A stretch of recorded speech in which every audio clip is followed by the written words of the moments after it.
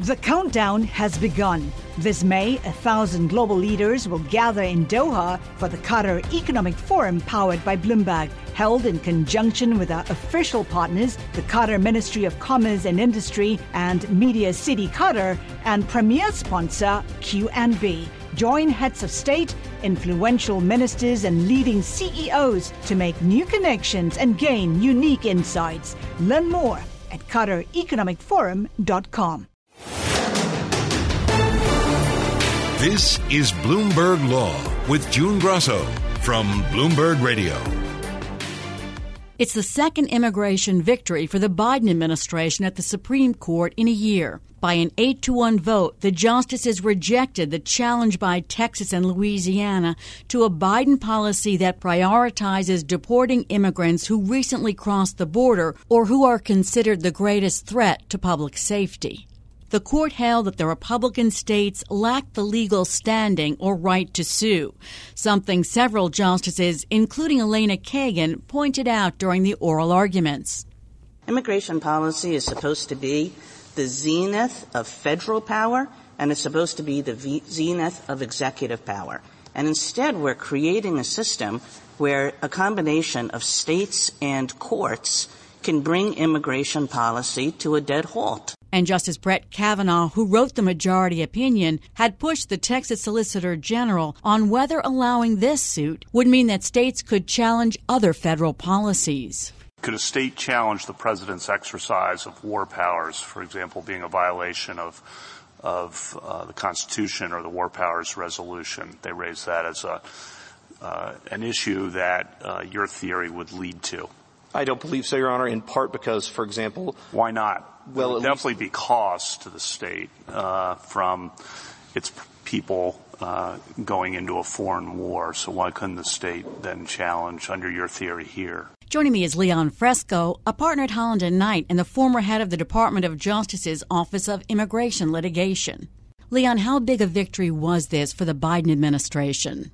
This was absolutely a tremendous victory from the standpoint of prosecutorial discretion priorities that the Biden administration has been trying to implement since the beginning of the Biden administration, and they've been thwarted. So we're talking about 2021, 2022, and now halfway through 2023, and finally, the Biden administration is going to be able to have these prosecutorial discretion priorities so that it's no longer a decision as to the discretion of the local ICE office in your area to decide whether they are going to put you in removal proceedings or not, but instead you'll be able to follow this particular memo and be able to say to ICE, I'm not within the prosecutorial enforcement priority, so my case should be taken off the docket and I shouldn't be deported, and you should focus on these larger national security or criminal priorities that are in your memo.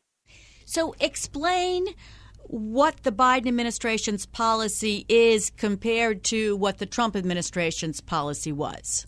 So you have to start with the end of the Obama administration and then the Trump administration and now the Biden administration. So at the end of the Obama administration was the first time that an actual memo was issued like this saying, look, if you are not a criminal, a recent border arrival, or a national security threat, you are in the bottom of the priority list for ICE deportation, meaning I should be focusing all of its resources on criminals, national security threats, and recent border arrivals. And hence, if you find somebody who's been here 10, 20 years, don't place that person into removal proceedings. Don't arrest them. And if they happen to already be in removal proceedings, cancel them so that you can not take up that court slot. With this kind of case, you should be taking it with a criminal case. The Trump administration came in and canceled that and said everybody is equally an enforcement priority. There isn't one person who we should be focusing on more than another, because the theory was if anybody thought they were not a priority, that would mean that they would have impunity to live in the United States without fear of deportation, and they didn't want that. They wanted anybody who didn't have status in the United States to theoretically think that they could be deported at any time. Now, as a reality, were these priorities implemented still in a de facto manner? They probably were. And so you did probably still see more focus on criminal cases and on national security cases and on recent border arrivals. But nevertheless, there was a specific memo in the Trump administration saying we are not going to prioritize any specific group at the expense of another group, meaning any group was equally high as a priority. And so if you find anyone who could be deported, try to deport them. So then the Biden administration comes in and issues a memo very similar to the Obama memo, saying, again, focus on recent border crossers, focus on national security threats, focus on criminals. And the state of Texas says, that's not legal. You've got to focus on everybody like Trump was doing. We want to enjoin this. And that's where the Supreme Court ultimately, after the federal government lost in the district court, lost in the Fifth Circuit, finally said that the state of Texas does not have standing to sue to say you're not sufficiently enforcing immigration law. So I believe that immigration advocates call President Obama the deporter-in-chief. Yes. So why would Texas and Louisiana object to a policy that's leading to, a lot of arrests? Well, I think they believe that at the end of the day, if you don't have a memo that theoretically scares every single person in America that they might be deported at any moment, that memo is then insufficient for their purposes. And so they did not like a memo that basically said that there were going to be groups of people that were deprioritized from deportation and that there would be other groups that would be prioritized. They preferred the situation under President Trump where everyone was technically subject to deportation. And that threat, that sort of enforcement by deterrence threat, is a high priority for the immigration enforcement hawks, of which the state of Texas is and other states are, where they believe that at the end of the day, that kind of nervousness needs to be in the immigrant community. And so that's what they were suing to reimpose again. The decision was based on standing. Explain what the Correct. court found.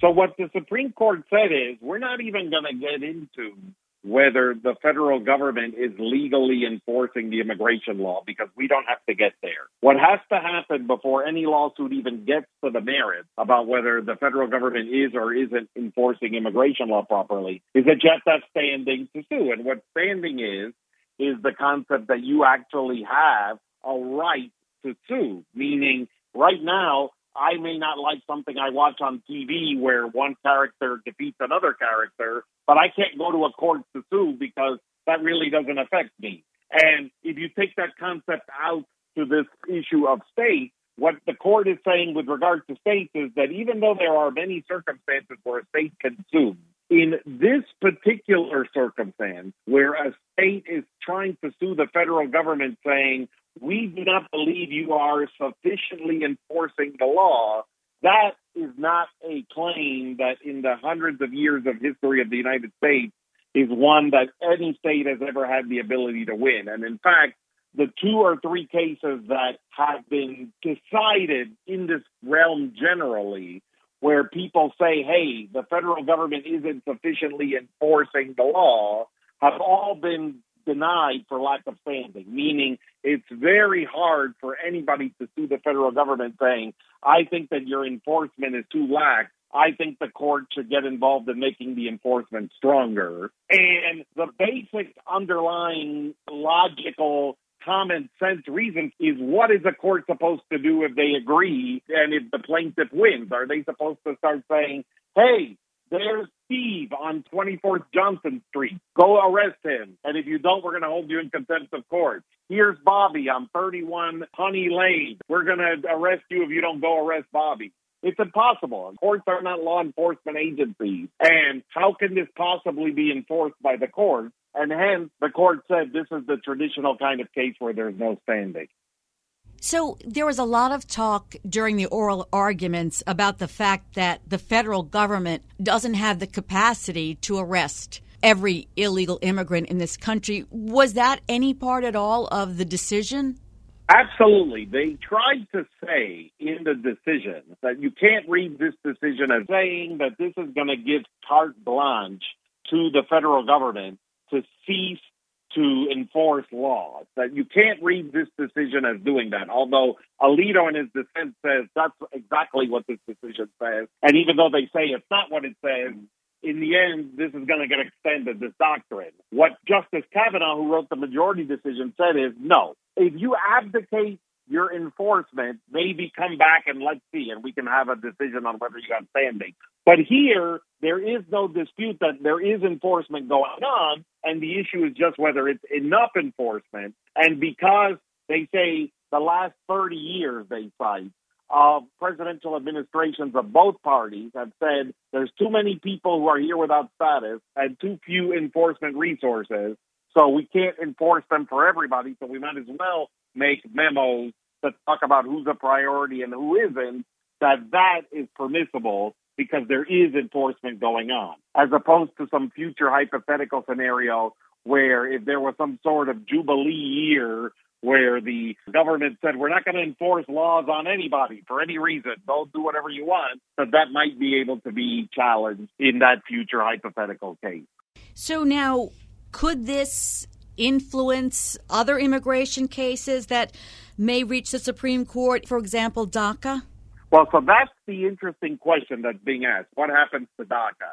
And so it depends how you look at it. The cases that were cited in this Supreme Court case of United States versus Texas were the exact same cases that were cited by the federal government with regard to DACA, meaning that they believe on the federal government end that the two parts of DACA, we're not going to deport you part, but also that we're going to give you a work permit part, are both flip sides of the same coin of prosecutorial discretion, meaning that once the government decides that they're not going to deport you because you're such a low priority, like one of these DACA children, then what are you supposed to do when the child turns 16? Are you supposed to just let them be homeless and be able to earn a living, or are you supposed to let them work so that the work is not separated from the decision to refrain from deportation? Whereas Justice Kavanaugh appeared to say in his decision, well, we'll get back to DACA when we get to it. He didn't talk about DACA, but he said,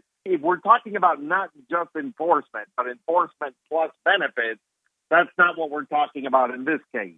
So he leaves the door open for a DACA challenge and says enforcement plus benefits may be different than just enforcement. And so it's going to come down to that question. What does the Supreme Court think about the government's argument that giving someone you're not deporting the ability to legally work, is that part of the same prosecutorial discretion decision that's not reviewable, or is that a new thing that thus makes it reviewable? So this theory that the justices decided this case on could be used if states challenge under enforcement of drug laws or gun laws, et cetera, right? Correct. Anytime a state is challenging in the future anything related to a lack of environmental enforcement, lack of drug enforcement, lack of gun enforcement, whatever the topic is, it's going to be a very, very hard challenge for a state to sue because, again, the courts are saying the coercive power of the federal government is not being used against anyone. No one is directly suffering as a result of this, and hence there's no standing. If you could actually show a human being who was being coerced by the government in some way, fine, there would be standing. But here, because there isn't anything, there is no standing. And then, of course, even if you win, what do you win? How do you get a court to become an enforcement body? That's where the court's saying we can't do that. We're Article 3. Enforcement happens with Article 2. That's the executive. And you can't turn courts into enforcement agencies. That's really the big mental block here that the justices had, is what was the court supposed to do even if Texas won? And nobody had a good answer for that. It's the second immigration victory for the administration at the Supreme Court in a year. Does that signal a change in the court, or is it just based on the facts and law of each of these cases? Well, I do think you're seeing some very interesting trends. So, for instance, there were 3 immigration cases decided in the last 7 days. And there was one case that, yes, was decided against the foreign nationals related to this issue of whether obstruction of justice was requiring an actual investigation that was live to be taking place in order to deport the person. And even though they ruled that person could be deported, the point was you start to see Justice Gorsuch really taking a hard line on deporting people. I find that to be a very interesting trend. He's basically saying, look, the government has to have very clear guidance before they can deport people, And that's a very interesting thing. He's done that in a couple of cases last term and now this case. So that's one interesting trend. And then the second interesting trend you're seeing is Roberts and Kavanaugh on the issue of challenges to the government's authority to make immigration memos seem to have a more expansive view of the federal government's ability to operate in this space, the administrative state's ability to operate in this space. And so that I also find very interesting. And even Justice Coney Barrett on this same front, even though she wasn't on the majority opinion, she filed a different concurring opinion on a different part of standing. I do think that both in the Remain in Mexico case and in this prosecutorial discretion case, that block of justices, Kavanaugh, Coney Barrett, and Roberts, seems to be saying, look, the states are going too far when they want to have say in the way immigration law is being enforced. They just have to stop doing that.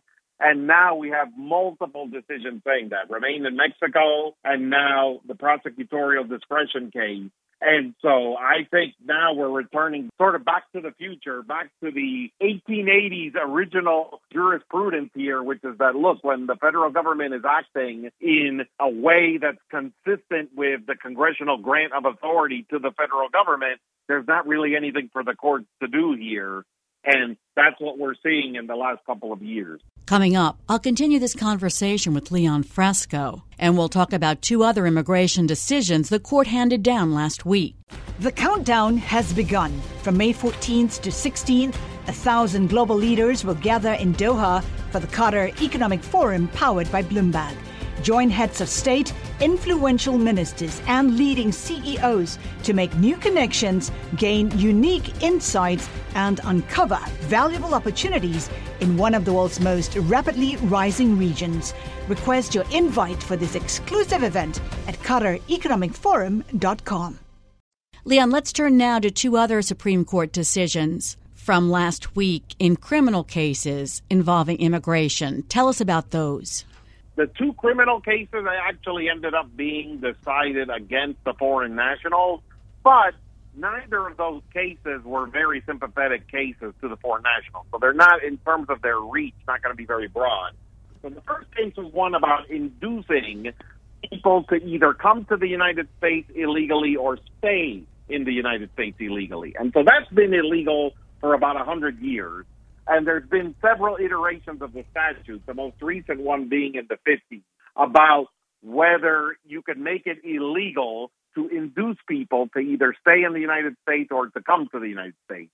And so there was this creative theory that because the word was called induce, that induce is speech, and that you would be violating the First Amendment to criminalize people for essentially saying, Grandma, please don't leave the United States. I know you're here unlawfully. Now, that's not what was happening in this case. In this case, there was an actual criminal, a person who committed $2 million worth of fraud, inducing people to engage in a fake adoption scheme in order to get citizenship, which none of that works.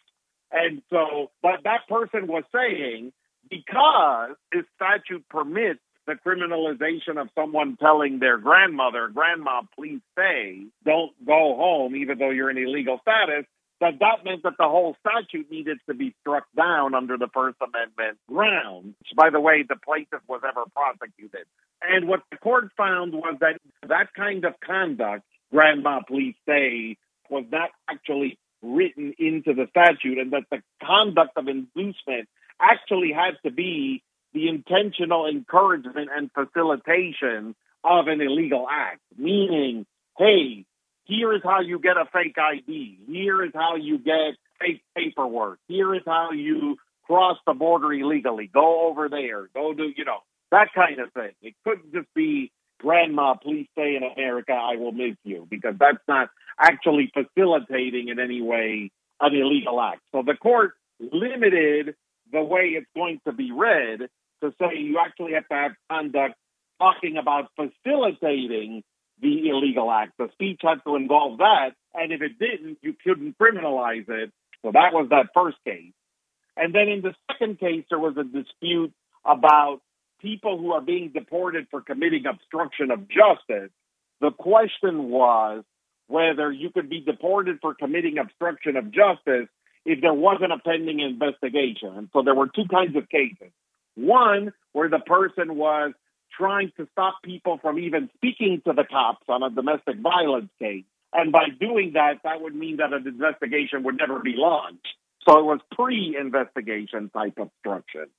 And in the second one, it was after the fact, meaning that everything ended, and then it charged the person for being an accessory to a crime after the fact. So one was pre-investigation obstruction and one was post-investigation obstruction. And so the question was, could you be deported under the obstruction of justice ground of deportation if there wasn't a pending investigation? And here, 6 justices, all the conservative justices, said, yes, you could be deported in this situation because in the end, the best time to obstruct justice is before an investigation. That's when you would benefit most. So, of course, Congress meant all aspects of obstruction of justice. You didn't need an active pending investigation in order to be deported for obstruction of justice. So in those two cases, they ruled against the immigrants in the cases. Neither of those are very large cases of applicability. And can you reconcile the reasoning in those two criminal cases with the reasoning in the main case involving Texas and Louisiana? In both of those cases, they're basically trying to say that the common sense version of the rule remains in place. We're not going to start looking for creative ways to invalidate congressional statutes. So in a sense, it's consistent with the same concept in the larger prosecutorial discretion case, which is, again, Congress is allowing the federal government to have the say in how it's doing this, and whether the federal government says, this is how we're going to enforce the law with regard to prosecutorial discretion, this is how we're going to enforce it with regard to obstruction of justice, this is how we're going to enforce it with regard to inducement of someone staying here illegally or coming here illegally. The government's being given deference widely in all of these aspects. Sometimes the deference helps foreign nationals, sometimes it hurts foreign nationals. But the court seems to be giving deference every single time to the federal government's enforcement priorities here. I always appreciate your insights, Leon. Thanks so much. That's Leon Fresco, a partner at Holland & Knight. And that's it for this edition of the Bloomberg Law Show. Remember, you can always get the latest legal news on our Bloomberg Law podcast. You can find them on Apple Podcasts, Spotify, and at www.bloomberg.com/podcast/law. And remember to tune into the Bloomberg Law Show every weeknight at 10 p.m. Wall Street time. I'm June Grosso, and you're listening to Bloomberg.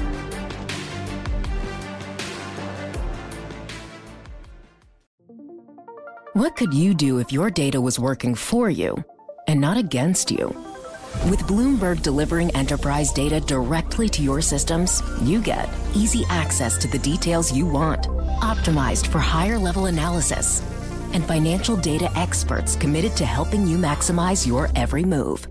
Our data is made for more, so you can show the world what you're made of. Visit Bloomberg.com/enterprise data to learn more.